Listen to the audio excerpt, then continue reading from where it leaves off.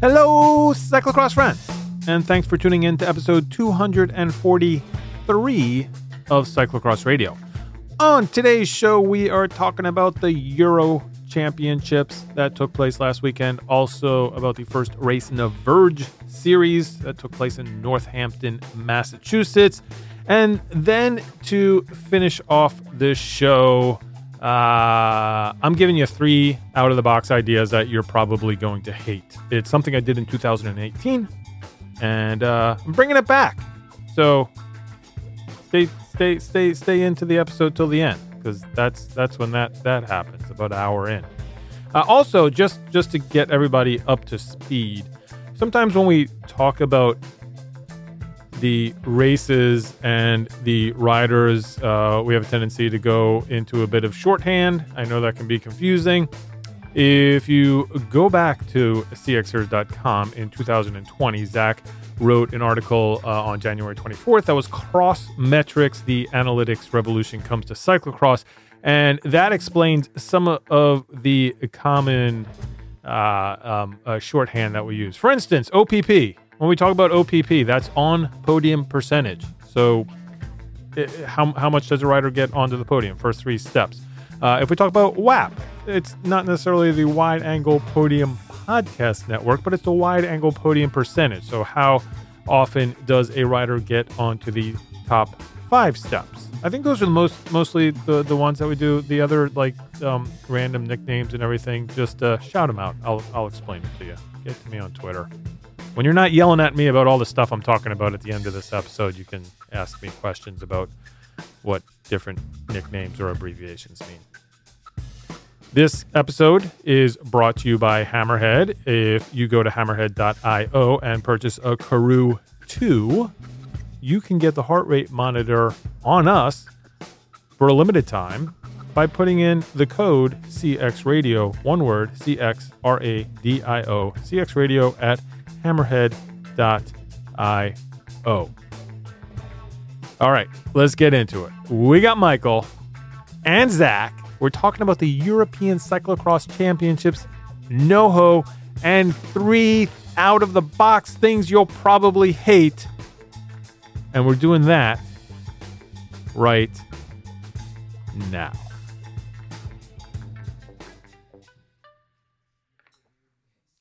All right, we are back in the media pit. We got Eurocross. We got some East Coast racing to talk about. But before we get to any of that, Michael,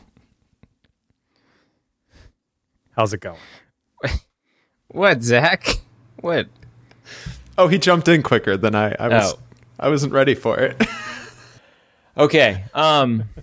I'm going to try something here, Bill. You did say that, you told me earlier today, or actually this weekend, you said that this generation rules the nation. And I do want to say that Voss the Dutchies on the left brand side. Yeah, maybe. I don't know. Yeah. I liked it. You tried that one out. You sampled it in the media pit text green room. I liked it. I like it. It's a good homage. Here's my question though. Like what was the band called that did that? I actually can't think of it. What was the band called? Musical Youth. Yep. I had to Google the song Pass the Dutchie, but yeah. Bill pointed out the first 2 lines of the lyrics, and it's pretty good because it makes you think about the youngsters really taking over in the Euro women's race. But there was the brand world champ. Folks thought we had been sleeping on her. Still kind of showing Voss what's up, and I'm talking about Voss, not Voss. So where should we start? Which race, men's or women's? Where do we want to start with the Euros? Let's go in order. Let's do what we normally do. So kind of an interesting, not interesting setup, but they do kind of like Worlds. It's 6 races spread over 2 days, and so you get kind of, which actually I kind of like as the resident hater of getting up in the morning. I kind of like the women's kind of getting pushed towards that later time that's more Zach friendly. So I certainly appreciate that. The women on Saturday, the men on Sunday. Guys, what did we think of the course? I have to give credit to, I think was it Alan French who jumped in. I think he was the one who decided we should call it the Krappenberg or the Krappencross, and I think we went a step further and called it the Krappenberg Cross, which I like. I really like. But what did you guys think of this track? I thought it was. To me, it was better. I thought it was going to be just hokey and gimmicky, and I wasn't going to like it, and I liked it more than I thought I would. It reminded me of Swiss Cross. I mean, a lot of grass, lots of off camber, lots of big climbs. I made one of I make much fewer snarky comments on Twitter these days, but I did make one. Saying that I thought it was great that they didn't have to change the track from the Dutch Road Championship that Van der Poel won on to the cyclocross course, because it seemed very smooth, except for that little bit of mud at the bottom. And I was put in my place that it just didn't look like Belgian cross, but it looked like cross everywhere else in the world. But I didn't hate it. I thought it was fine. It gave us good races. I liked the course. It just seemed very smooth. It was nice. I liked it. Yeah, I liked it a lot. I think there was critique that it was short, a little bit kind of short laps, and B, a lot of pavement, which I agree. There was definitely a lot of tarmac there. But I don't know. I kind of liked it for what it was. It was a little bit different, and it seems that there's definitely a lot of room to expand at that venue. And I guess the one good thing about building your course on a trash pile is that there's one thing we don't run out of is garbage. So they can continue to build. And to your point, Zach, about putting cross races in venues that aren't like, public places that folks like city parks, you put it at the dump. No one cares what you do. So I don't know. I'm into the course. I like it. I thought it provided for some pretty interesting racing, and I liked all the climbing, even though it was on pavement. I was okay with that because I thought it was just, I don't know, I always think that going from muddy grass, dirt to tarmac is like kind of the most scariest thing you can have on a cross course. And so to have that multiple times to me is a little bit interesting, and I don't know, keeps it a little bit spicy. I think it kind of speaks to, I guess, the prevalence of bike racing, that we are seeing these repurposed venues. I mean, why don't we, this is a giant bike park. We have the Slag Heap Cross, which is a giant bike park. So I think, I don't know. I mean, I'd like to see more of that. That would be an ideal here in America, right? If we can do more repurposed stuff. And we've talked about a few spots, I think, here in my neck of the woods in Minnesota. There's a growing cottage industry of old mining towns creating mountain bike parks. And it'd be cool to see some more urban type stuff, stuff that's closer to people, repurposing garbage dumps and stuff as a bike park. I think that's really neat. So I think that's a really cool thing that they do in the Low Countries. Yeah, so really steep grass climb leading into a little less but still steep paved climb leading into a cobbled climb. Zach, did this race favor a climbing specialist? I think it did. I don't know. I could be. Wait, mistaken. do those exist? I thought last week we decided those don't exist anymore. Well, I guess you know what. Like, I was, in the bulletin, I said, why not Yara? Who are climbing specialists who are left though? I mean, Yara is a climbing specialist. Like, no question about that. I mean, I think like the power profile favors Quinton. I mean, Quinton's a small dude. Like, he's bigger dude than Ailey, but he's a smaller dude. And Lars isn't necessarily a climber. He's really powerful though. Like, do you think Lars is a climber? I don't necessarily look at him like that. So where are we starting? We're going to go with, what did we decide? Oh, did we want to talk at all about any of the others? Should we quickly through? I mean, Zoe Backstead still looking like somebody we should be keeping an eye on. Definitely has been proving to be the best women's junior out there. She got herself a Euro championship for Great Britain, and then in the men's junior race, Aaron Dox. Was this the Belgian victory? Was this it? Did Aaron Dox sort of hold it down for the Belgian Federation? Are you doing spoilers? Yes, I am. He is. Yes, he was the sole Belgie, keeping it real for them. He beat your hair hair guy. I was going to say, yeah. He beat the lettuce. And just quickly, U23. Do we want to talk about the U23 race at all? You know, we got Vash, who made the decision not to race the U23 event, which is kind of it's a bit of a flex because she's basically leaving her class, right? I mean, this is the group that we're talking about, this sort of like the up-and-comers who have been at the front of the women's field. And Vash is like, you all just stay back there, kids, and, go after that U23 crown. I'm going after the elite title. But interesting race. I mean, this could have, if you throw, I think, the podium of the U23 race into the elite race, they're mixing it up there as well. Would you agree with that? I don't know. I'm looking at well, Puck. Yes, we know Puck is mixed it up, but Sharon Van Anrooy won once again, crushing the dreams of Puck Pierces, and then Fem Van Empel coming in third. But to answer your point, I don't think we've seen where, and I guess I thought I was going to get some pushback saying like that Fem was being cursed by the U23 women's champions jersey. I mean, we haven't seen where Sheeran and her have really competed. Puck and Vash have really upped the ante. I mean, they've said that winning a World Cup is now the standard by which, these young riders will be judged. And we're not even seeing necessarily, and I'm sure that there are results where they were in the top five. I think there was Zonhoven. I think Van Empel finished fifth. But Sheeran Van Anrooy is not competing at the top level. Right. Fem Van Empel is not competing at the top level. But guys, I really want to address like my biggest issue with this U23 women's race. And I want to get your guys' take on this. So Fem Van Empel took to the Instagrams and she had a race. She enjoyed every second. Fought like a lioness. Now, boys. There's a team that's the Lions. She's a sauce.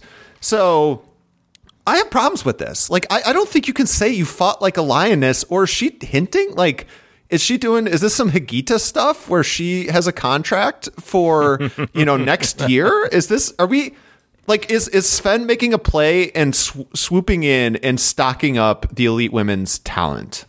Yeah, it was really weird when Vaughters fired her. That was strange. No, but they made up. She's back for the remainder of the year. I mean, so like part of it, like I fought like a congealed a congealed mix of stuff. I guess just doesn't have the same touch. But I would have, if I was the social media manager, I'd be like, can we pick a different animal? Right? Can we Seriously. pick a different animal? You could be fighting like a spicy mayo. Sure, absolutely, but you can't fight like you just can't do that. Yeah, like, but she got third. So did she really was she really a spicy mayo, or was she just regular mayo? I mean, sorry. Well, but the lioness won. The lioness won. She did not fight the lioness won. Yeah. Maybe it was missed in the translation, and she said she fought a lioness. Okay. Yes, All right. Okay. So who won the U23 men's race, Bill? The winner of the men's U23 race was the People's Camp, Ryan Camp. He's back. Is he back? Is this what? He's a Euro champion. He is a Euro champion. Well, I think that Camp has unfinished business. I mean, if you're talking about someone who, right, because didn't he have like that slip on those barriers, kind of knocked him out of contention, and we had the poor man's Ryan Camp, Pim Ronhaar ended up beating him. I feel like Camp has like a very large chip on his shoulder this year for sure. It almost seemed like he was like carrying a large chip on his shoulder in that race too, because that was actually there was like 11 guys with 2 laps to go still in contention, And I meing, you had Camp at the back of that group, sort of getting rope-a-doped. And on, who was it that like fell? Was it Verstringe? He was kind of in the lead and fell, and everybody kind of came back to him. So I don't know, like Camp. I guess he has the sauce, to sort of like stick it out. But that was actually a really good race, and kudos to Thibaut Nice, who got third when he broke his collarbone in a horrific incident like a month ago. He's a robot. Yeah, Niels Van de Putte in second, our favorite mountain biker from Jingle Cross.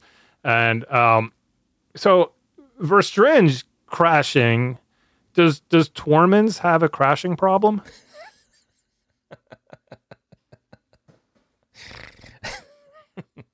I don't know. I think they, but Michael, we'll get to this. They had a different problem this weekend. We'll get to it when we get to the elite men's race. But guys, I wanted to do this. We've been doing Broadcast Corner, and one thing I really liked, and Michael, I want to go to Broadcast Corner here.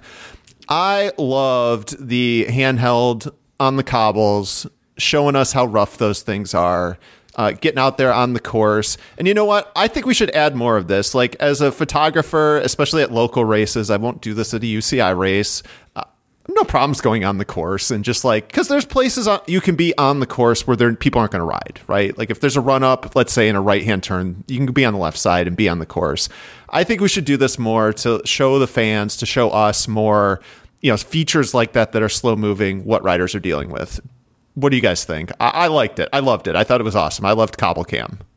Cobble Cam was good. I mean, I was giving the guy kudos just because it was just, handheld, with a big broadcast camera. There wasn't like a little DSLR or, mirrorless camera. So I thought I was just stoked to see the good camera work. And yeah, it was a good view. I think what we did learn though, like it was almost like they were trying to emphasize the cobbles, but I don't feel like the cobbles were much of an impact in the race. So it was sort of like a little bit of a show. But yeah, good work on the camera guy. But like, I would love to see that on like the Koppenberg, especially this year with all the mud, just to get like that up close look at like how bad the conditions were. I think there's a lot of potential here, and there are spots. These are professionals, like both the cameramen and the riders, to not be necessarily like interfering with them and be on the course. Well, next year they just moved the course over to the left, and then they put the ATV on the pavement, and then there you go. You've got the tracking cam up the climb. Czech style. Yeah. So elite women's race. I don't know. I mean, where to start with this? Should we just go right to here's what I posed this question. Was a statement made, and you guys both disagreed. But here's what I think. I think that Brand was frustrated. Like Bill, I was trying to think of an analogy. Like you're playing basketball, you're missing shots, things aren't going well. And there's like that moment, you're a tall guy. Like sometimes you just get like, you block a dude, and then you're playing like shit, you're losing, but just feels like this relief of like, I blocked someone, and you yell, and I think we've all been there if you've played basketball, and everyone kind of looks at you, but it's just like all this frustration. It just seems like Brand was dealing with a lot of frustration coming into this race, and we saw, to me, it seemed a little bit of that stress and frustration came out. So you're saying statement race for Brand. Okay. I thought you were saying statement race for Voss, which, interesting. No, she finished second. Why would I say it would be a statement race for someone who finished second? I mean, Brand won this race like pretty handily though. I mean, like she made her move in the second lap, and we'll get to that probably here shortly, but in pit corner. But I wouldn't do a statement race for a second place finish though. She's missed 3 podiums this year. That's pretty won bad. a World Cup. She won a World Cup, and now she won Euro Championships. Brand doesn't miss podiums, Bill. All she does is podium. Okay. That's true. But, I mean, even if you look back to like before the OPP streak, I mean, she would come in and she would finish first or second in like almost every race. Yeah. Like Brand for several years just does not. And at Overijse, she was frustrated with all the parents and stuff. And I mean, she kind of missed the boat on that one at the Koppenberg. She missed the boat. She missed the boat at Zonhoven. Like, I don't know. It just seems like she's not been getting those top level results. And it seemed like a lot of frustration came out. And let's come back to that. I see it. I mean, yeah, I see it, Bill. I mean, sorry, I see it, Zach. I'm looking at the numbers. You're right. I mean, she came off a 5th at Koppenberg. She's the world champ. She is technically leading the World Cup series overall. But yeah, she went early, lap 2, got a gap, and had to hold it for that entire race on a climber's course. Do we consider her a climber? No, I consider her super powerful. So I guess what I'm saying to you, Zach, is that I see what you're saying, and it is sort of like it's not a breakout statement race, like, hey, this is me, I'm here. But because that's how I was kind of thinking of it. It's sort of like, hey, remember me? Like, I am the world champ, and now I'm the Euro champ, and you'll never see that jersey because I'm the world champ. Sort of, that's a big flex right there, too. Yeah, I mean, we'll see what she does with it. We'll see how these next races go. Before I guess we could, I don't know if you can retroactively make that statement, but yeah, I mean, I wouldn't be surprised if we saw this kind of translate into her racing better and doing away with some of this frustration. And like you said, Michael, just being like, hi, remember the OPP streak? Screw you, Denise Betsema. That's my thing. But I guess the other thing, Vosh, strong in the first lap. It seemed like the other Dutch women really wilted on this course. I mean, they just melted away, right? Like, I mean, Michael, you talked about the pit. Talk about how the race was won, I guess. Let's get there before we go to pit corner and before we talk about the rest of the stuff. Right. Well, so Voss goes out hard from the gun and is leading the race.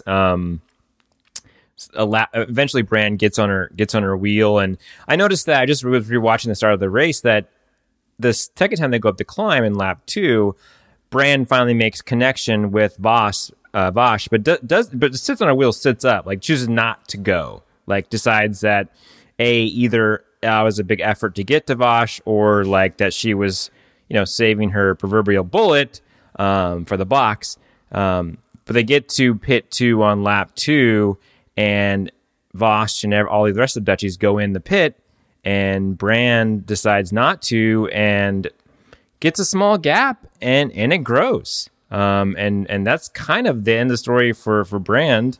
Voss drags around the rest of the Dutch women all race and eventually beats them and gets second. So... yeah, and I mean, Yara, I guess, stayed in there, but, Yara, I don't think was going to beat Vosh in a last lap battle. I wasn't expecting that to happen. But, like, Primetime didn't have it. Worst blew up. Like, super concerned about her. Betsema had, like, the worst day of her season. Like, she exploded and fell off the pace. So it was kind of like the only person who was there who was going to do it was Vosh. But she couldn't shake Yara. I mean, to her credit, like, I picked Yara to win somewhat facetiously. I thought it'd be a cool thing to kind of like the rando in the Euro jersey. Like, a year from now, you're like, how did she get that? Well, she'd already worn it. I mean, so not totally rando. Right. But I think there was still some of that later on after her hot, 3 weeks that she had. You're like, wait, oh, right. She had those 3 really good weeks a year ago. But yeah, I think Vosh was the second. I mean, she was clearly the second strongest rider in this race, and the rest of the Dutch women just were not up to the task. Yeah, so there was talk on the broadcast about, the sort of Dutch team tactics for this race, and I said on Twitter that there were going to be no tactics in this race, that the Dutch women are the best women at cross, and this is just a normal race for them.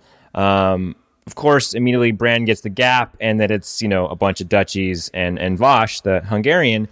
And I thought, well, maybe I'm going to eat crow here, but I don't know. And you guys tell me if you thought, like, if this was not Euros, would one of the Dutch come around Voss and really try to close that gap to Brand? Or were they sitting on as a good teammates, or were they actually just incapable of getting around Vosh? I mean, I would take, like, the fact that it came down to Vosh and Yara to mean that I just don't think the other women have it. Like, Primetime was ill and she's still coming back and she just does not look the same. Worst is not there. Betsema was she was suffering early. I mean, Betsema was just on really not good form, and to her credit, I mean, she was on good form for most of the season. You're allowed a bad day. But yeah, I guess if it was more team tactics, I think that group would have been there the whole race and they would have been putzing around. I think Vosh just kind of bossed them and kind of just melted them away. If Brand's 10 seconds up, then okay.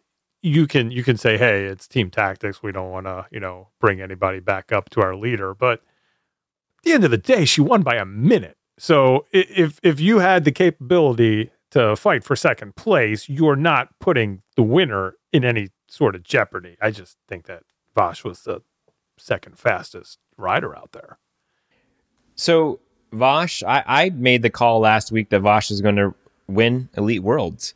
Bill pointed out that, she's probably going to race U23s. That makes a lot of sense. Turns out she is actually going to race Elite Worlds this year. Good for her. Yeah. I think that's great. I like it. I mean, yeah. And I mean, we'll see what Fayetteville ends up looking like, but her performance, I mean, she raced really well here. So see no reason why she can't do that. I think another thing with the results, I don't know, Michael, I want to get your take on this. If there's like a reverse curse of the media pit. So we've talked about bumps, but what is the inverse of a bump, Michael? It's a pit. So this is the media pit. Since I posed the question to you gentlemen, I believe it was like 2 weeks ago, will Denise Betsema have a better OPP than Lucinda Brand did last year? She's finished off the podium 2 out of those 3 races. So that is the media pit that I put upon, a media pit hex upon Denise Betsema by even daring to pose that question. And now with 2 non-podium finishes, she will decidedly not be challenging Lucinda Brand's OPP from last year. Yeah, but that WAP's 100%. Before we move on to the men, Michael, should we go in for a bike exchange? Box, Bill. Box, next up, Bill. What's that box you got there? Well, this is the Hammerhead Karoo box. All black, nice. Sleek. So you've been giving this thing a workout. Yeah, I last week I talked about the map feature, and that was pretty fun. I did my first set of intervals in over a year. And last year during the the sort of heart of the pandemic, I didn't do any racing or any workouts. I did I went Strava KOM hunting. That's like something I could do on my own, but still sort of compete with my friends in town on the leaderboards. And so I had a really good sort of back and forth with a few friends. We would just trash talk each other on Strava and go for the segments and stuff. So I was out doing intervals, and I have the Strava Live thing set up on my Karoo, and I was doing some segment that I do a lot, and then all of a sudden the Strava Live thing popped up, and it's orange like the app, and I slid it up. It's a touchscreen, so I slid it up. It took over the whole screen. And it didn't just tell me where I was in the segment, but also listed the names of my friends who I was chasing down. Nice. And who was right behind me. And then it was showing me how close I was to PR, and then how close I was to the crown, and I was pretty far behind the crown. But I was blown away that it was almost having literally the Strava app on my bike computer. And no coach. I didn't go for the segment. I was very, I stayed to my intervals. So I watched the crown drift away off my screen. But I was kind of blown away that there's my friend's name and on my computer, my bike computer, as I'm riding. And I can't wait to chase down some Strava segments. Pretty cool.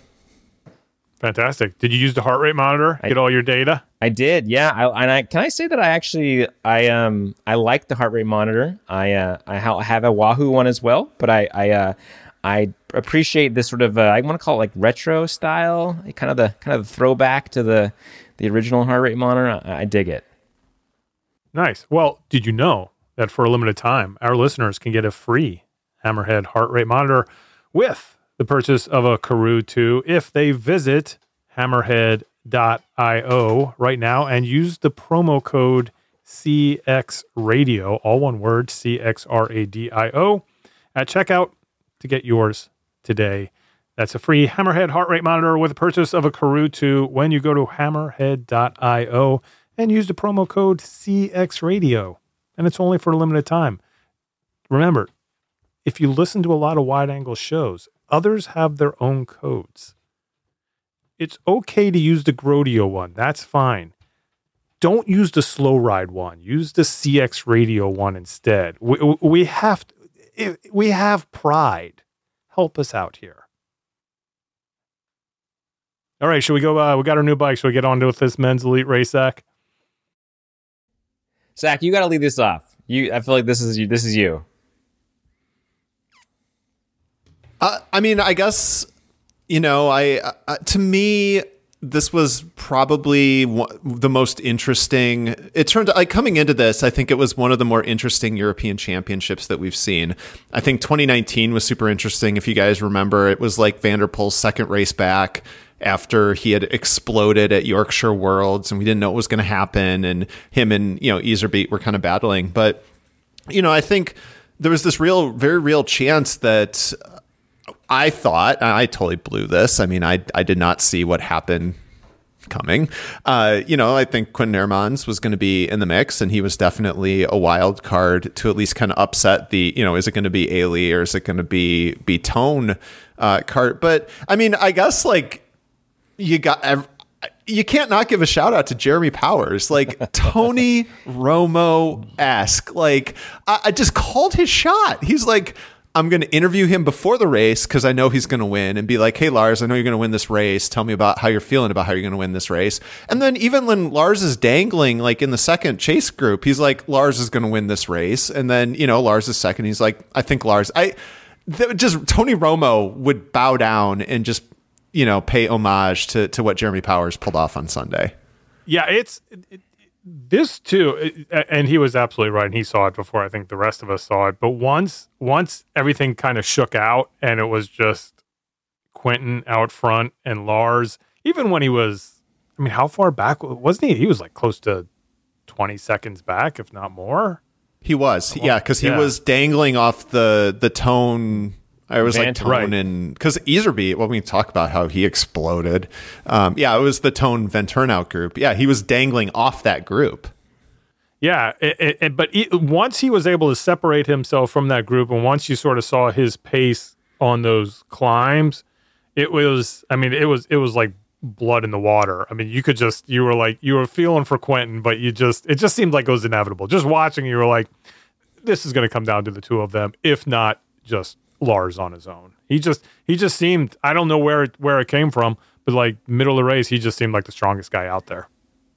I want to get your guys' perspective on this because I don't get fact checked at the bulletin. So I was, we called it the Krappenberg cross, and there was that long climb, but it seemed like there were some other kind of climbs, some longer drawn out, and it wasn't just a climb, with the descent or whatever. And if for whatever reason, I was like, this reminds me of Valkenburg. And I looked, and Van der Haar actually won Valkenburg 3 different times. Oh yeah, no, he was the king of Valkenburg for sure.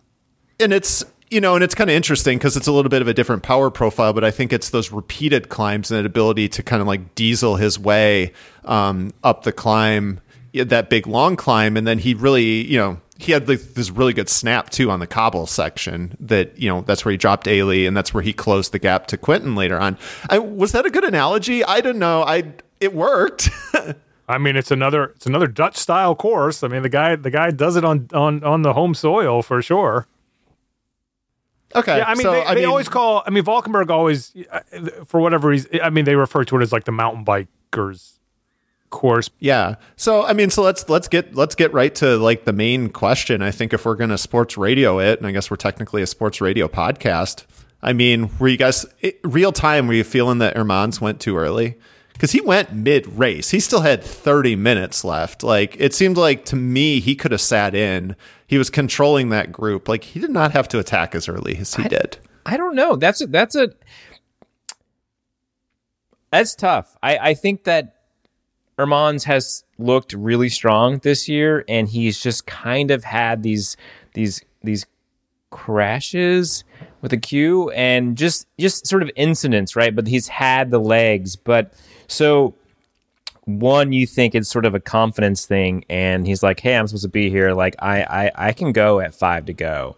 And I don't know. Like, I think it was the right move to do because you take the race by the reins, and you are out in front in space.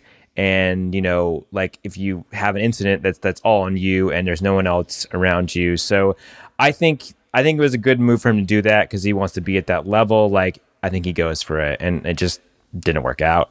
Doesn't it come down to like the energy or waste being under pressure versus pursuing? Like, if he's out there and he's calm and he's smooth and he's just like putting in his times doing the same, that's one thing. If he's out there, like, and I know we've talked about this before, like me, if I find myself on the front of the race and I'm like, holy shit, I'm not supposed to be here. And then you just kind of like are just under that pressure to keep going maybe harder than you should be going. And if that's the case, then I think yeah, the move is too early. But at the same time, if he doesn't go when he goes, then you don't know. I mean, you sort of get stuck and you never know what's going to happen. But I don't know. It's a tough one. I think I'm with you, Zach. I think it was a little early.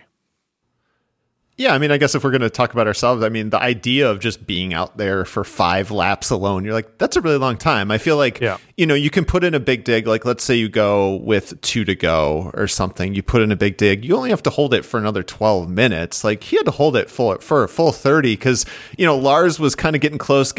And you look at the time, and there's still 15 minutes of racing left. You're like, there's still a lot of time for him to get back in this race, and it seems to me, especially when you're doing like what Michael was talking about with his new computer.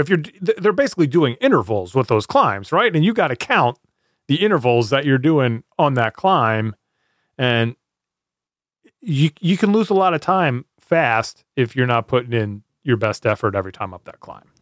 Right. So I'm feeling that, maybe he could have Lucinda branded a couple more of those climbs because I think that he was the strongest rider in that group. I mean, he was just he was controlling the pace. He was setting the pace. Ailey was just not there. He was non-factor. I don't think we've seen necessarily where Van Turnhout has the legs to go deep in a race, and I think he could have had that knowledge. And so I'm just kind of curious. It'd be interesting to hear what he was thinking. Maybe it just happened, but it seemed like he made a concerted effort. He's like, I'm going to go now. And I think my thought is like, what were Tone and Mikey V doing? Like, why does he need to ride with them? Like, if he's stronger than them, like, he should just go. And I think at that point, Lars was farther back, right? He was not so it's just like, did he expect Lars to make kind of a huge bridge? I mean, maybe not. I don't know. But it also seemed like it was the kind of track, if you weren't your own worst enemy, it was the type of thing that you could make up ground if you wanted to. Like you weren't. It wasn't like one of these super technical tracks that are tight that were like, there's no room to pass. There's no way that I'm ever getting back up to the front. And, you talk about Iserbyt, even though this wasn't his day, what we learned from him earlier this season is that if you want to win races, you do the first 3/4 of the race just going 60 or 70%. And then you just got to sort of have that 30% in reserve. And if he's not doing that, he's not winning. That's a throwback to the Sven era then, right, Bill? Yeah, I mean, Sven, look, and I think Wout was very good at it as well. Right. I mean, the exception to the rule, of course, is Van der Poel. He, in his prime, it was like, oh, the whistle blew. I'll see you guys at the finish. But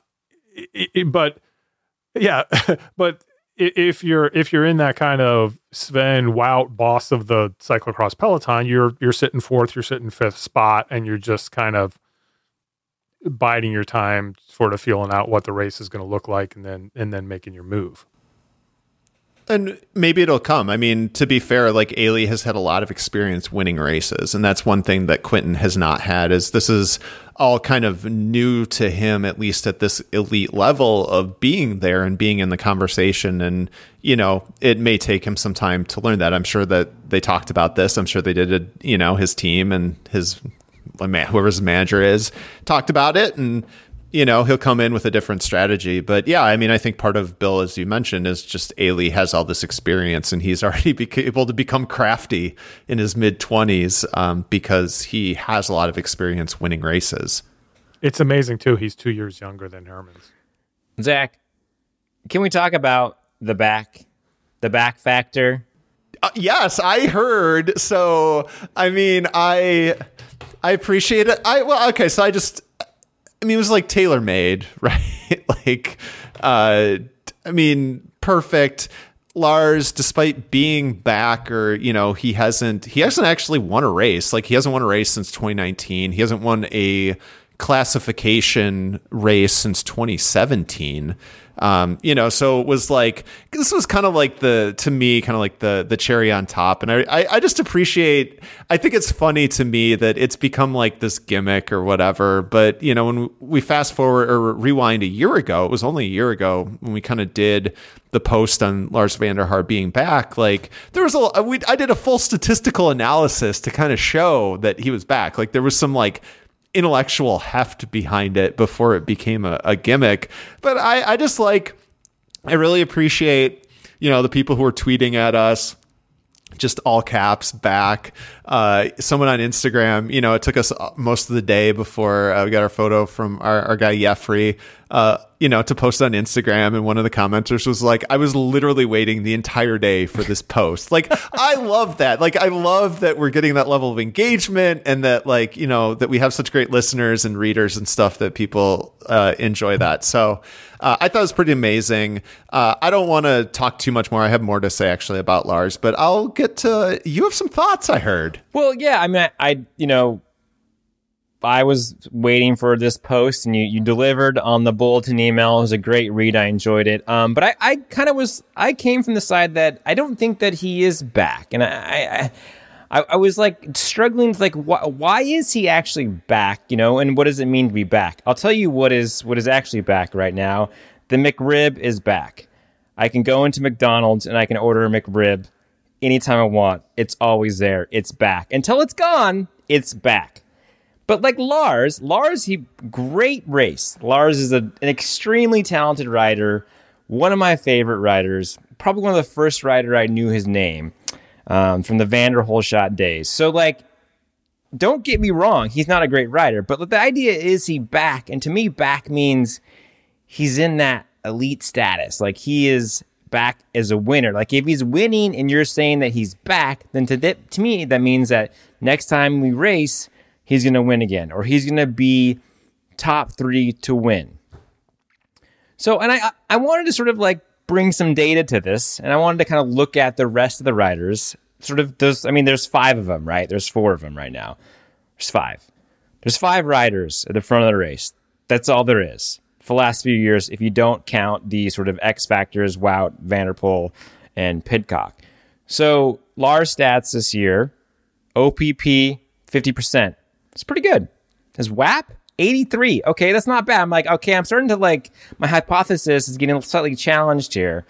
His lowest was a 14th. He's got 1 win. So I was okay, that's decent. That's a solid stats. Let's look at Tone. Tone also 50% OPP.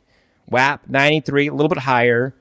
He's got 2 wins. Quentin, strong season for Quentin. His OPP 50%. His WAP, which is this is a breaker, 100%. Got 1 win. Mikey V 73 OPP, so he's kind of higher. 73 WAP, 1 win. So I think that Van der Haar is back in the sense that he's entered subtopper status. He can win, but he's not Ellie. He's not at a 92% WAP, 8 wins, 85% OPP. So I'm sort of kind of agreeing with you. I'm not 100%. When Tone and Lars go to the laundry room before the next race, and they're fishing all the laundry out of the dryer, and they pull all the jerseys for the team out of the dryer, which one will have to look at the name tags to figure out which jersey is his? What's the smaller one, Bill? Oh, but you're saying it's going to have the stripes on it? Because he won a championship. Yeah. Okay. Yeah, that's his one win. And that should mean something. That should mean something.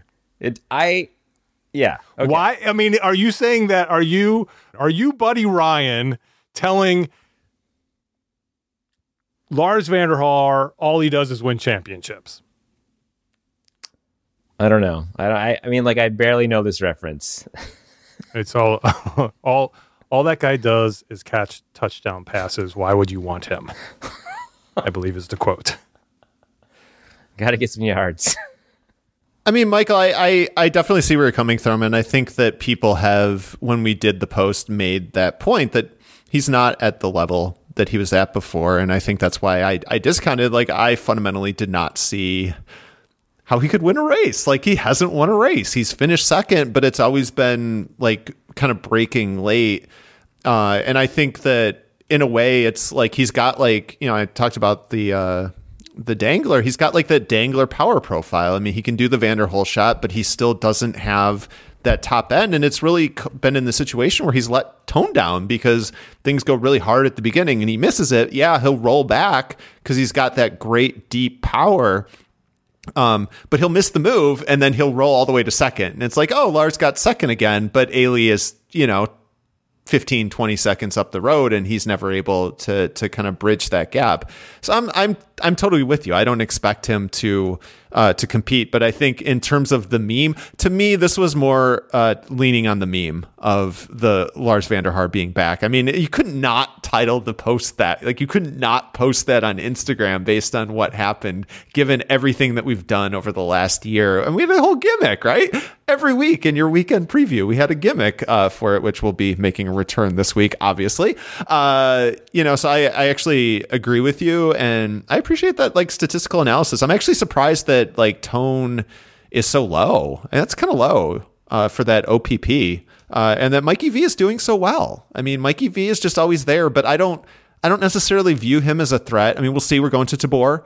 That was his biggest win of his elite career a year ago. So we'll see if he can recreate the magic, but haven't seen from him where he has that magic either.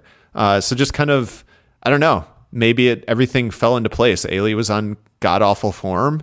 Quentin went too early and Lars did Lars. And in this case, it got him the dub and he gets to wear that jersey for the next year. Yeah. I guess my last point is that I do think I think it's the sort of, we do play this game where we sort of do the topper charts and we sort of talk about these sort of the races and things. We give the numbers, but, like, I do think there is, like, extreme value in a rider like Lars who is got the pedigree, been around, a veteran, and knows a lot, and comes up for these big wins every once in a while. And that's just, like, a fantastic element to the overall narrative this season, and, like, I appreciate it. So it's not just, I want to make sure it's not like a dig or like a slight towards him. It's just I sort of wanted to, create a hypothesis, and I challenged myself, and I kind of found some results that were not exactly as I thought. So, yeah, that was sort of along the same lines. I was just going to say, being back is overrated. Showing up when it matters, that's just as important. Yeah. Yeah, no, Mike, and I think you make a good point that I think why, I've been so big on embracing Lauren Sweck is, like, we need more of these riders who can win. We just need more, like, that makes things more interesting. And I think on the women's side, especially when women's cyclocross was becoming kind of blowing up, right? Like, let's say in that 2016, 17, 18, 19 era, is that you did have, like, random people who would come out and win races or get hot. And it just made it super interesting that it wasn't the same people. And I think, to me, that's why this coming into this race, it was more interesting, is there was the potential to not be Ailey and Tone. It just, two guys is just kind of repetitive. And even if you're the biggest fan of one of them, it's like, all right, We've seen this. And so to me, even that it was going to be Quentin or Lars van der Haar, I think made it more interesting. And I think we need more of that. I think that's why Pidcock is interesting and adds interest to it, as he has this like X factor. And we saw that at Havre last year. Like, we need that in the elite men's racing to make it more interesting. Yeah. More Lawrence Weck winning the Belgian national championship. Exactly. He's probably going to do it, I too. totally agree. All right. Should we move to Massachusetts? Yes, I hear it's a cyclocross homeland. We had the Northampton. Oh, I'm going to get the name wrong. The Verge Northampton Invitational presented by Cycle Smart. Nope. The Verge Northampton International. International. Don't worry, I did that before. I did that before at Cyclocross Magazine. Don't worry. Look, Bill, it's the International.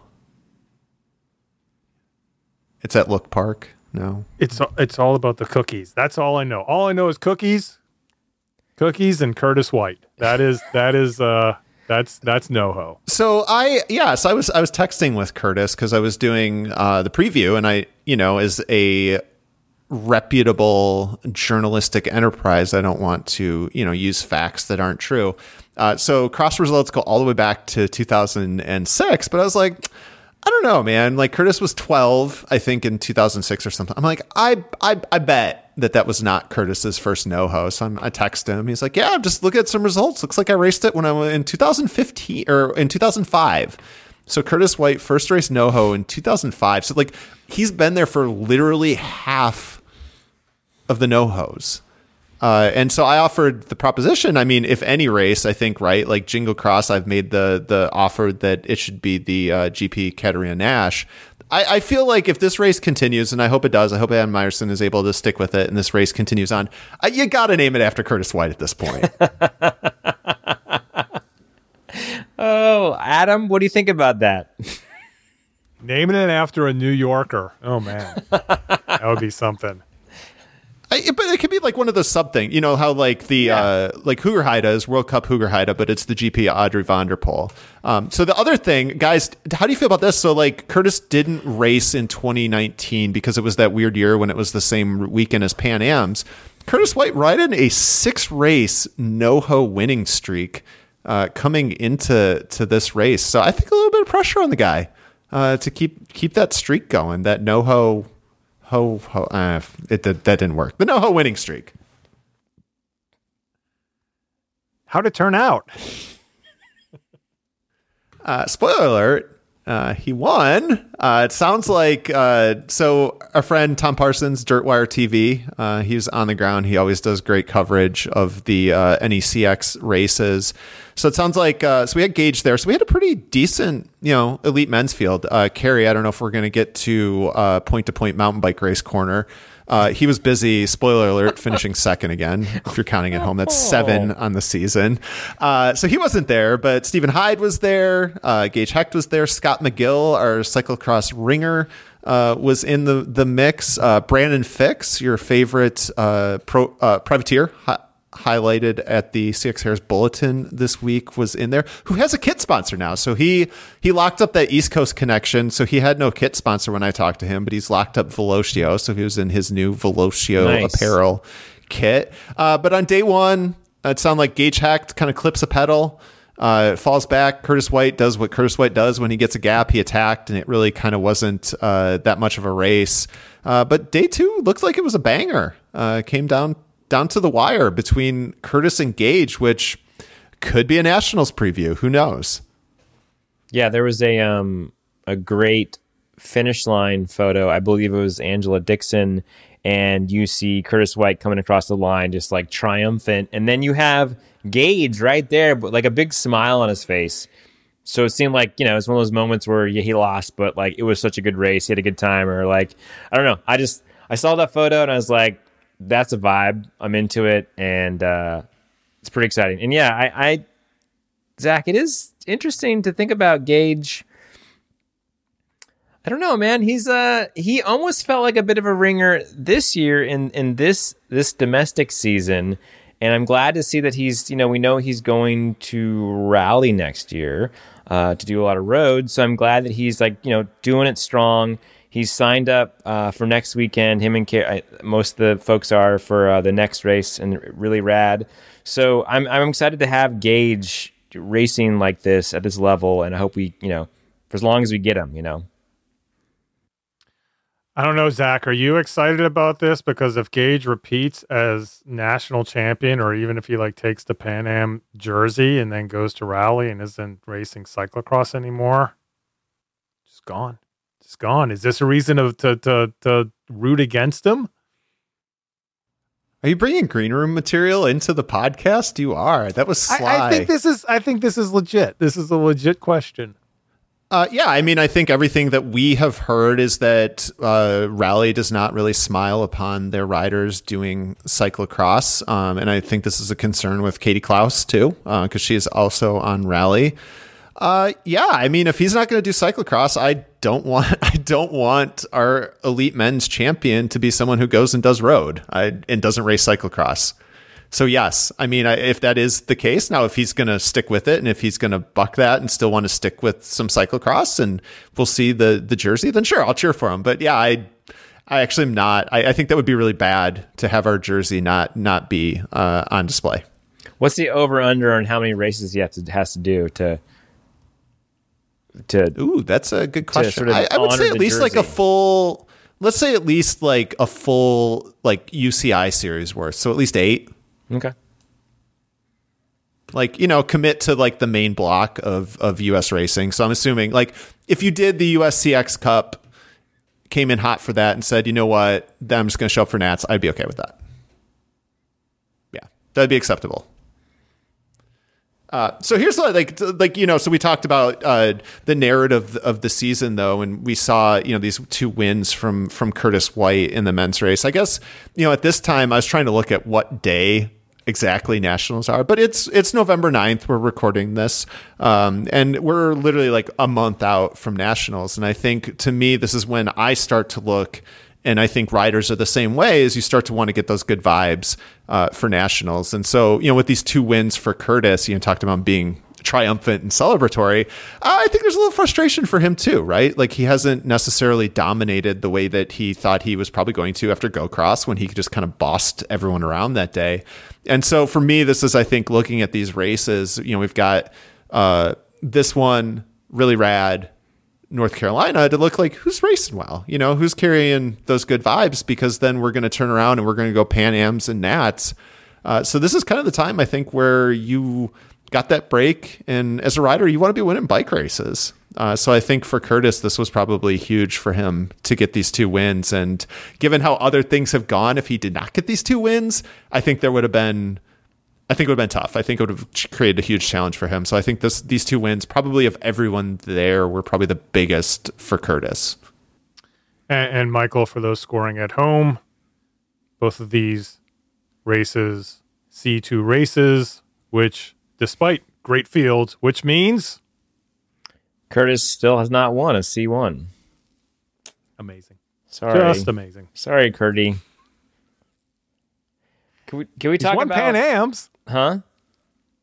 Right? He's won a Pan Am, so 2018. He's skipped over that as far as UCI points are concerned, but still no C1s. Anything else we need to say about the men's side of this? I just wanted to say that I saw in the Dirt Wire video, Scott McGill coming off the downhill and railing the turn at an impossible angle. I didn't think was possible in grass. Like having that guy in the CX fields. So this is just a funny observation. Shout out to his beard too. He's a young man, and that was a nice beard. Shout out to him for Scott McGill. I hope it's a playoff beard. I hope that he's doing the stretch run playoff beard style. Guys, do we need to see more of that?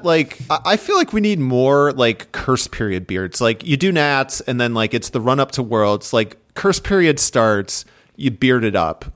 Who's going to be Tobin? I think did this one year. Tobin did a playoff beard, and I would love to see more playoff beards coming down the road. I want to go one step further. Here's my challenge. Playoff beard, fine. I want playoff unshaven legs. I knew that's where you were going to go with that one. I want to see some furry legs coming in. Oh, wow. Can't shave until you lose.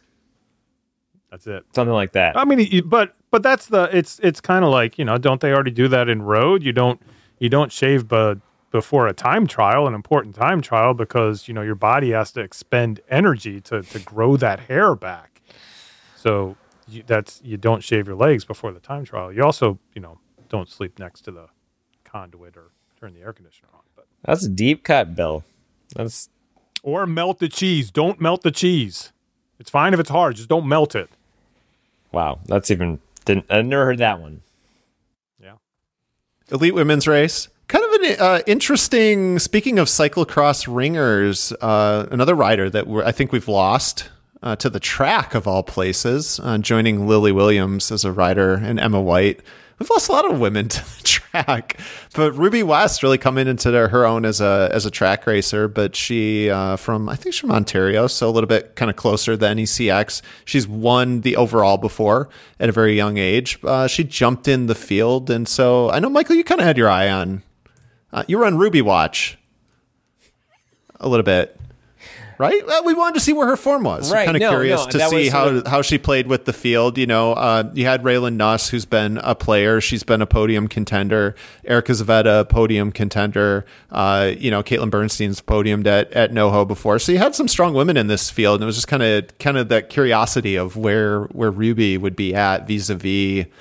We haven't seen her yet. Right. No, I think that was I'm recalling now what you're referring to, and I was curious what the form was going to be, because she hasn't raced all year. She did the full campaign in Europe last year. And it sounds like, and this is based off the videos and the results, that it was a pretty good race on Saturday between her and Nuss. And I heard Nuss talking about just sort of, kind of got outsmarted in the last turn and went a little wide, and Ruby was able to get her. And Nuss, interesting thing Nuss is talking about, sort of, there you kind of get to the front, you sort of strive to be at the front of the race, racing for the win, and then at some point you do have to learn how to have that craft. And she's still learning that, adapting. She's made big strides this year. So, but it was, I don't know, it's pretty awesome to see Ruby West kind of just come in and drop a couple dubs in Northampton, sort of boxing out all the American women again. I think the only American women to win so far are Clara and Sunny.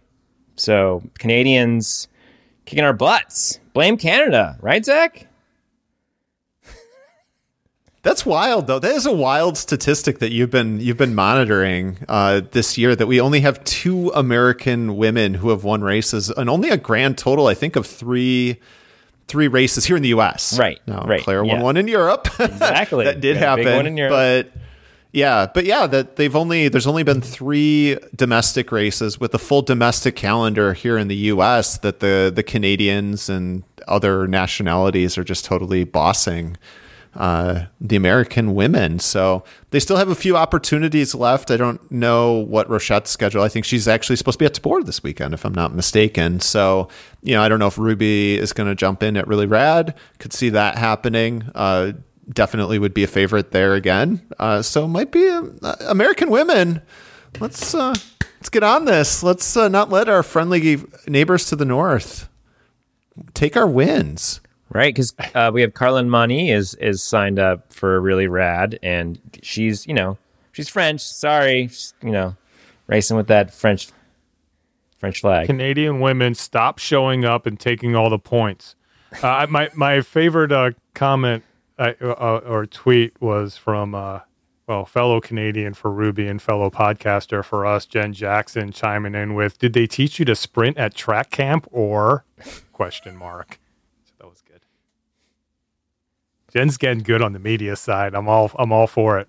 Well, Jen, I mean, if I'm Jen, I'm a little concerned. I think she's heading into Canadian Nats. I think she's planning on racing Pan Ams and Canadian Nationals. And I think Ruby is an elite this year. So she's got competition for that podium. I mean, obviously Magali Rochette is going to be the favorite, but Jen's kind of had at least the silver on lock. So, and she said as much, I think, on her podcast that she's a little nervous. Ruby West might come in hot to Canadian Nats. We might get a good race there up in, I believe it's somewhere in British Columbia this year. So it's way out on the West Coast, which definitely this year favors her. So, because she's living in Kamloops. So. Yeah, I definitely know it's a West Coast race because I've been watching the Instagram updates from Jeff Kabush getting ready for Cyclocross Nationals. So good to see he's going to be that's awesome. Throwing his toque into the ring. Is he going to race on a mountain bike? Oh, he raced Iceman. I think he was part of the drop bar crew at Iceman. So. Well, exactly. So he's got to flip it. He's got to flip it around. Oh, he's going to race on his gravel bike at Cross Nationals. Yeah, gravel bike. Yep. Yeah, I mean, look at what he's done. Kerry raced on the Kona, his Kona Libre. I think it's becoming a thing. But we still have some time. We didn't want to punt this. Bill was teasing some stuff. So, Bill, do we have enough time to go to Bill Scheiken corner here? Yeah. So. What I thought was 6 months ago, and it turns out it was a couple years ago, more than like 2018. I wrote something on cxhairs.com, a now defunct website, that I believe the headline was 3 out-of-the-box ideas you will probably hate. And I wanted to spend a little time, and I've hopefully this conversation will grow and people will hate these as well, and we'll be able to discuss them for a while. But I'm just going to throw these out here. These aren't like fully formed, just some outlines of some ideas I've been thinking about for the domestic cyclocross season and future. I have them listed 1 to 3. Okay, I'll start at number 3, and this is sort of my pro racer manifesto. Pro as in favor of, but also elite.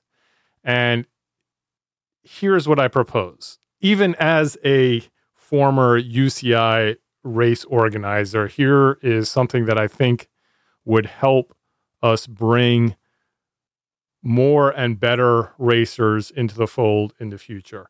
To have a UCI race in North America, you must waive entry fees for elite racers, and you must offer free or discounted housing. One of the things that I've run into this season from a lot of these racers, and I think the numbers are going to continue to dwindle, is it's gotten more and more expensive to race a domestic cyclocross season. Sponsorship opportunities aren't what they used to be. And I can see this from a promoter point of view, like I can't afford to do this. And I get that, but I think that there are events out there that can, and maybe it would mean less UCI races, but that would be my first proposal. We need to make it easier for elite racers to race UCI races. I haven't told you any of these. So any thoughts right off the cuff on that one? Number 3. That's completely reasonable. Like, I mean, that's a very good point. I mean, it's expensive. And, I thought you were going to point out the amount of that it's cost for us to travel. I mean, we've seen those costs and we're doing it on the cheap and we're not trying to perform at a high level. I totally get it. And I don't hate that. That sounds completely reasonable to me. That goes for Pan Ams and Nationals too. And this sort of started with the $140 entry fee for elites to race Nationals, which... Here's my question though, does the free housing have to go to every single... Like, do we have to offer free housing to me if I get a UCI license and I'm a Cat 2? Like, or is there like, if you're in the top... Because we want to get the top like athletes or something, but... does that mean a hotel? Does that just mean host housing? Like, how deep does this go in terms of that responsibility? Yeah, I mean, it was free or discounted. I just think that there has to be an opportunity to help as many as you can. I don't know what the sliding scale would be for that. Okay, so that one, I think we need some fine tuning of that policy proposal. But yeah, I like that. don't hate that at all, and I think that sounds completely reasonable. Bill, make me more angry. Any thoughts on that one, Michael, or should I move on? No, I just going with a crit team to all of the USA crits this year, and one of the series that did a buy-in as a team. He did a buy-in, and it was like $3,800. But that buy-in got you housing the entire year and entry fees, which for 6 riders at each race, it paid for itself like 2 times over. So I don't know. I mean, there's a whole other side to that, but like it is something that like I could see if you took that away, that it's really hard for racers to pay for that. And like you can find host housing, but like, yeah, I think it makes a lot of sense to me. I mean, like I said, I'm not the promoter, so I'm like, yeah, give it to the racers, you know? Yeah. Okay. Make me more angry. I agree with Zach. I mean, I guess like the one thing that scares me though then is that there would be this, I think that UCI cyclocross races are already borderline getting way too expensive. The idea of paying $50 for a cyclocross race is insane. And so I guess the fear then would be, hopefully we'd be able to put together some sort of package or find some way to do this. But the fear is that it would just go to the Masters racers and it would go to the other racers. And then we'd be looking at that year that there was that one at the Speedway that was like a $75 entry fee or whatever. And that would just kill everything. Yeah, I think that part of that, you know, which is what happened with that race, is people said no. So I think there is a spot where people don't know, but I would like to be that part of it. At the same time, you know, you want race promoters to exist. I guess this sort of runs into my second proposal, and this is one I'm still going back and forth with, still working out the details, but part of what I think we've seen this season, this is hard for me to say as a cyclocross guy and a cyclocross fan for so many years, and somebody who's been involved in the sport for a long time, and it's someone who has seen it go from 6 to 8 UCI races in the country to like 30 UCI races to the country to where we are now. I think we're still at a point where maybe we have too many UCI races. So what I was thinking, one of the things I was thinking is only one UCI race per weekend. So if you have a UCI event, you can still offer the same prize money on your second day or your first day if you want to do it like that, but only one counts for points. And therefore, it makes it more important if we have less UCI race availabilities. Now, maybe that just goes for a double C2 weekend. Maybe if you have a C1, you can have a C2. But I really think that I think that there may be, I want to make these races more important, bigger, and just something that become events again. And I feel like that has slipped away, especially later in the season. So I'm not sure if that's where I stand on this, but I was trying to figure something out. Like Jingle Cross, for instance, I don't think should have 3 races, at least 2, if anything. You can have a World Cup and a UCI. And we talked about that before, how it wasn't fair for the series. But I also think it'd be interesting just to say, okay, you're going to have your UCI race on Saturday. And then if you want to stick around and race on Sunday, it might still be a good prize money, but it's not necessarily a UCI race. So that means there's more pressure on that one race. You have to perform on that one day. I feel like we talked about this when I was in town when we were staying with you for Charm City, and I think we were in pretty strong agreement. I don't hate this either. And to give an example, you know, looking at, we're doing these weekend previews. And so it's like, oh, who won Koppenberg 2 years ago? Who won Koppenberg 3 years ago? And for American races, I have to do who won day one. And it's just like, you don't remember what happened at that event. But if there's only one race, you're like, oh, that was the blank race or whatever. That was the race that this person won. Instead, it's like, there might've been this incredibly great race, but it's just like, that was day 2, day 1. Right. They all blend you don't together, really remember and they're the same. Right. It's not as special, right? It's not as special. If you win Cincy, you have to qualify that day 1 or day 2, C1 or C2. Yeah, exactly. And it means more to the riders. But from a fan perspective, if we're trying to sell this product, like, hey, come out Saturday or Sunday. What if it was like, what if there's the NFL?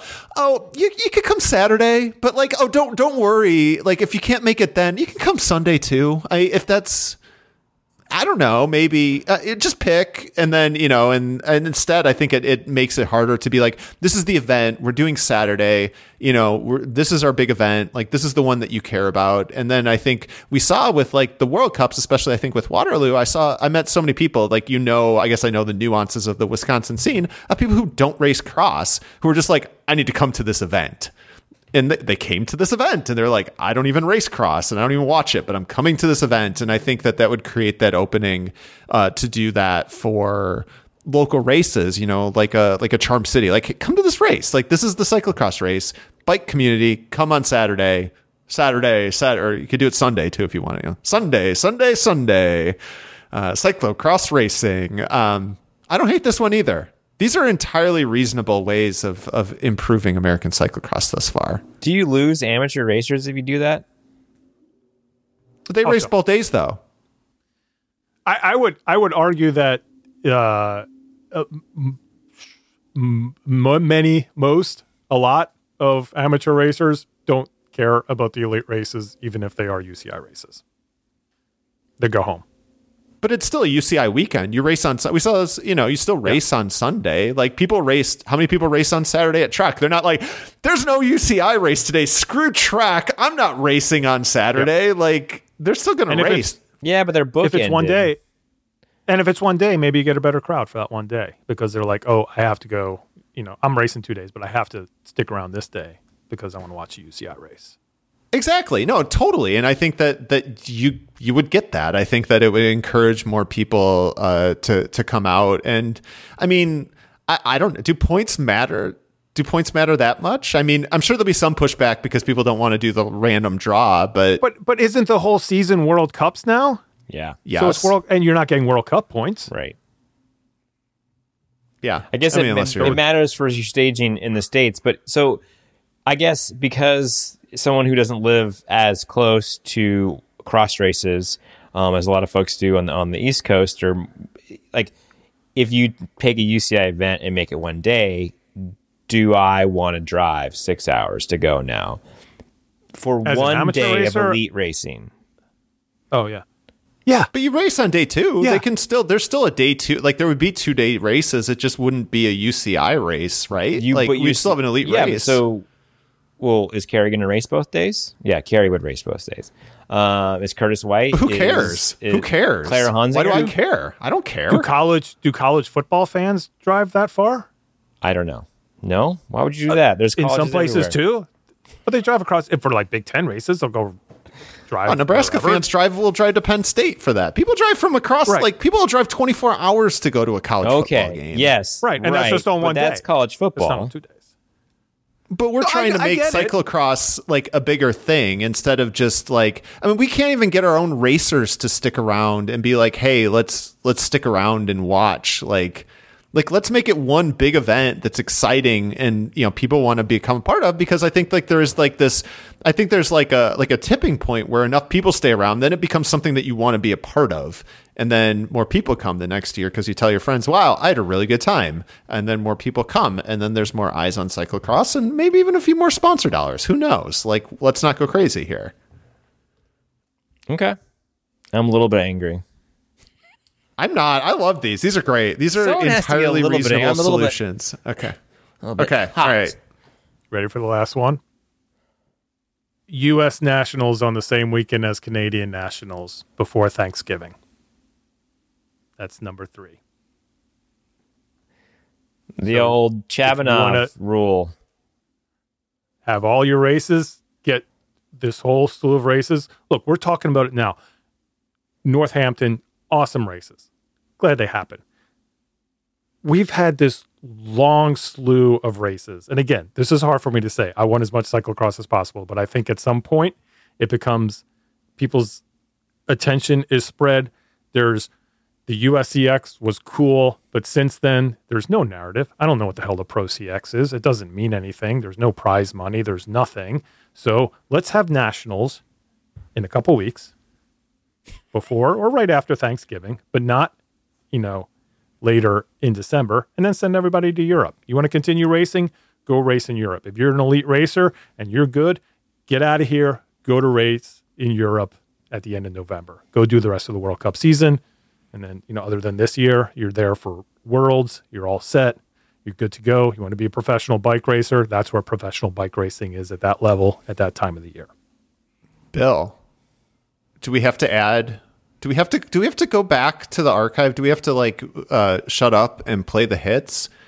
Bill, do we need to separate professional and amateur nationals then? Yeah, I mean that was on the first list of things. That's why I said shut up and play the hits, man. Yeah, that's it. I mean, and of course, if you want to go all the way, we can just bring the biggest hit of them all back to it and say, no, let's do it. We're going to have Thanksgiving. Then we're going to Germany and we're having U.S. nationals. On the Ramstein Air Force Base, U.S. nationals in Europe. You're already there. It's all taken care of. But I think with these, like you're identifying concerns and offering solutions. I felt that one was just a solution in search of pissing people off. I mean, but the concern I though think is early nationals. I think that most amateurs are done with their racing now. I know that I'm going to get the emails. We're going to get the calls. We're going to get the tweets saying, I love racing in December. I love racing in January. Look at the numbers. No, you don't. Well, but so like state championships are the weekend here in the Midwest, or the weekend before Thanksgiving. And so that would be my concern is then, I mean, I guess you would move states a week earlier and you would just say Nats is then the week before Thanksgiving, right? So yeah, but I mean, you can move them anywhere. I mean, that's the thing. You look at cycling. It's the weird thing with cycling. Cycling. We look at cyclocross national championships as being at the end of the season. That's the only place that it happens is in the U.S. that you go, oh, this is the end of the season. Everybody else, it's like the middle of the season. Which is one thing that we do right. Which is one thing that we do right, Bill, is that we don't have our championships in May when it's a road season and the biggest race is in July, but we're still racing in November. We do it right. I'm fine. That's fine. You know what? Then just end the season. End the season. You can have your states before Thanksgiving, have nationals after Thanksgiving. December, everybody just worry about Europe. We're done. Done with domestic racing in the U.S. No December racing. I mean, you're really asking for nationals to be moved up, 2 weeks? Fine. Be like 3, but yeah. I mean, I'm okay with that. I think that's a good idea. I mean, it used to be January. Right. Which was the worst. I mean, which was the dumbest thing ever. So I guess my one thing I guess there in September, there's so much going on. Cross, road, crits, mountain bike. Like in November, in late October, November, you finally have cross season on its own. January, fucking road season starts in Australia. So like, I don't know. But do we really have a domestic season on its own? I mean, it's kind of petered out. I mean, I don't know. I'd be okay with that. Move Nats up to the weekend that Hendersonville is. Everyone else holds their state championships a week earlier than they did before, and everyone's done in November. No one races in December. Okay. 70 people race in December in the South, Bill, Zach. So just cool your jets there, buddy. Okay. Oh, I'm sorry. Okay. No, here you go. Make nationals on Thanksgiving. It's a freaking 4-day weekend. Perfect. Everybody can go. No one has to take up time for school or work. There you go. Fine with me. Thanksgiving Nats. Do it. Oof. They used to do. Now people are going to get mad.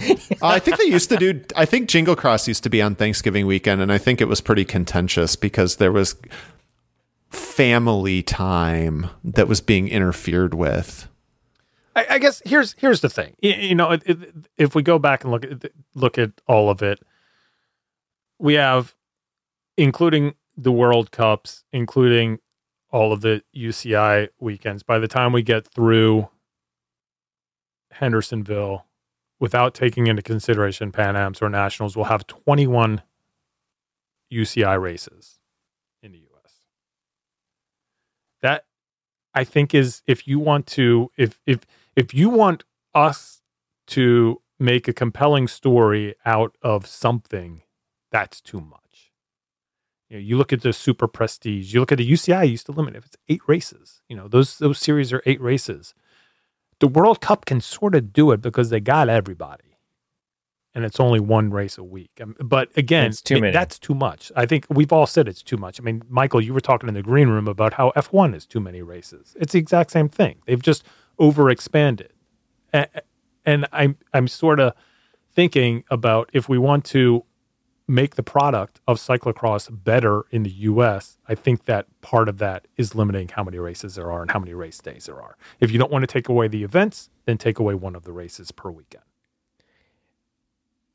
I think one last counterpoint to that is that sort of coming from ball sports, football, basketball, I guess, but like mostly football, you had 1 race a weekend. I remember starting to watch cross and seeing that I was blown away that they were racing 2 times in the weekend. I couldn't believe, you have so much in the week of training, practice, getting ready to race, and then you race twice. And then you go and watch the Euro races and they're racing, twice in different races, different series. I couldn't believe it seemed like such a novel concept that it's unique to me.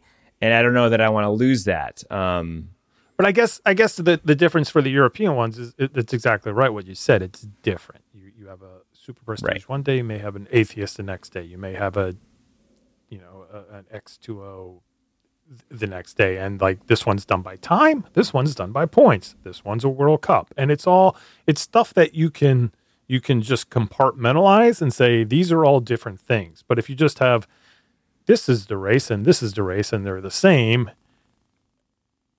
it's not as special. That's the whole thing. And I just think that, and again, these are 3 things you're probably going to hate. So this may be something that people hate. It's an idea to throw out there. It's something. It's food for thought. And that's it. Those are my 3 things. I think part of it gets, though, is that we're so focused on the racers. It's always been, what do the racers want? So the racers want 2 days. They want a chance to get those C2 points and not be... But, I guess our perspective as the media pit is, we've seen that being a racer-focused thing doesn't get you sponsored. Like, it actually doesn't help the racers because now you have racers just not being able to find sponsors who are finding greener pastures elsewhere. And you kind of need a more fan-focused product, and unfortunately, that might be kind of a hit on the racers. And I think that's part of what the argument you're making here is that instead of just bending over backwards to be like, what do the racers want? It's kind of like, how can we make this more fan-friendly and get more people to come and make it a more attractive thing for sponsors? At which point, it then becomes better for more racers because there's more money in the sport. Yeah, and also going, that's my first one, was to accommodate the racers as well. And I another accommodation that I'll throw out there that should be mandatory is that if you have a series, much like if you have a race, if you have a UCI race, you have to pay out a prescribed amount of money as prize money. If you have a series, you should have to do the same thing. If you have a UCI series, I don't care what it is, but there has to be a prize purse. So USCX, you got to have a prize purse at the end. Verge series, you got to have a prize purse at the end. And I know I'm asking a lot, and I understand it. I've been in this position. I know money is hard to find, but that is something that I think is very important, again, to entice the riders to continue to do these races and make it something important, and then it makes it something fun for us to follow. I've got it. So here you go. 1 race, 1 cyclocross race a weekend on Sunday. But guess what Saturday is? Short track cyclocross for grid position. Sold.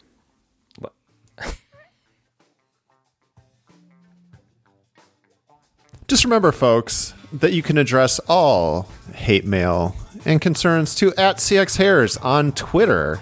You can also find him on Instagram @CXHairs. Please do not confuse that with @CXHairs Bulletin, because you should just direct all of it to @CXHairs. That's Bill. Direct, all of your hate and tweets towards him. Let's not confuse it with the Bulletin Instagram. So. Guys, we went a little bit long. I think this was worth it. I think this was worth it to go to Things That You're Going to Hate corner with our friend Bill. So I enjoyed it. I'm excited about next weekend. I think it's going to be a really rad podcast. So I'm looking forward to that one. Sorry if I already stole your pun, Michael. It's not a pun. No. It's just the name. It's too obvious, Zach. See you next time. Hang in there, kid. Krappenberg Cross. The Slow Ride Podcast. 3 idiots who are usually wrong. The Slow Ride Podcast, the titanium of podcasts. The Slow Ride Podcast. It's like if David Vanderpool had a podcast. The Slow Ride Podcast. The Zwift racing of podcasts. The Slow Ride Podcast. Find the real advice. The Slow Ride Podcast. The Arrow Helmet of podcasts. The Slow Ride Podcast. Sport leader coming through. The Slow Ride Podcast. When's Lance gonna sue us? The Slow Ride Podcast. The experts in French cycling. The Slow Ride Podcast. Official fan experience zone on Facebook. The Slow Ride Podcast. The gravel bike of podcasts. The Slow Ride Podcast. Both vertically and horizontally compliant. The Slow Ride Podcast. New episodes every Tuesday.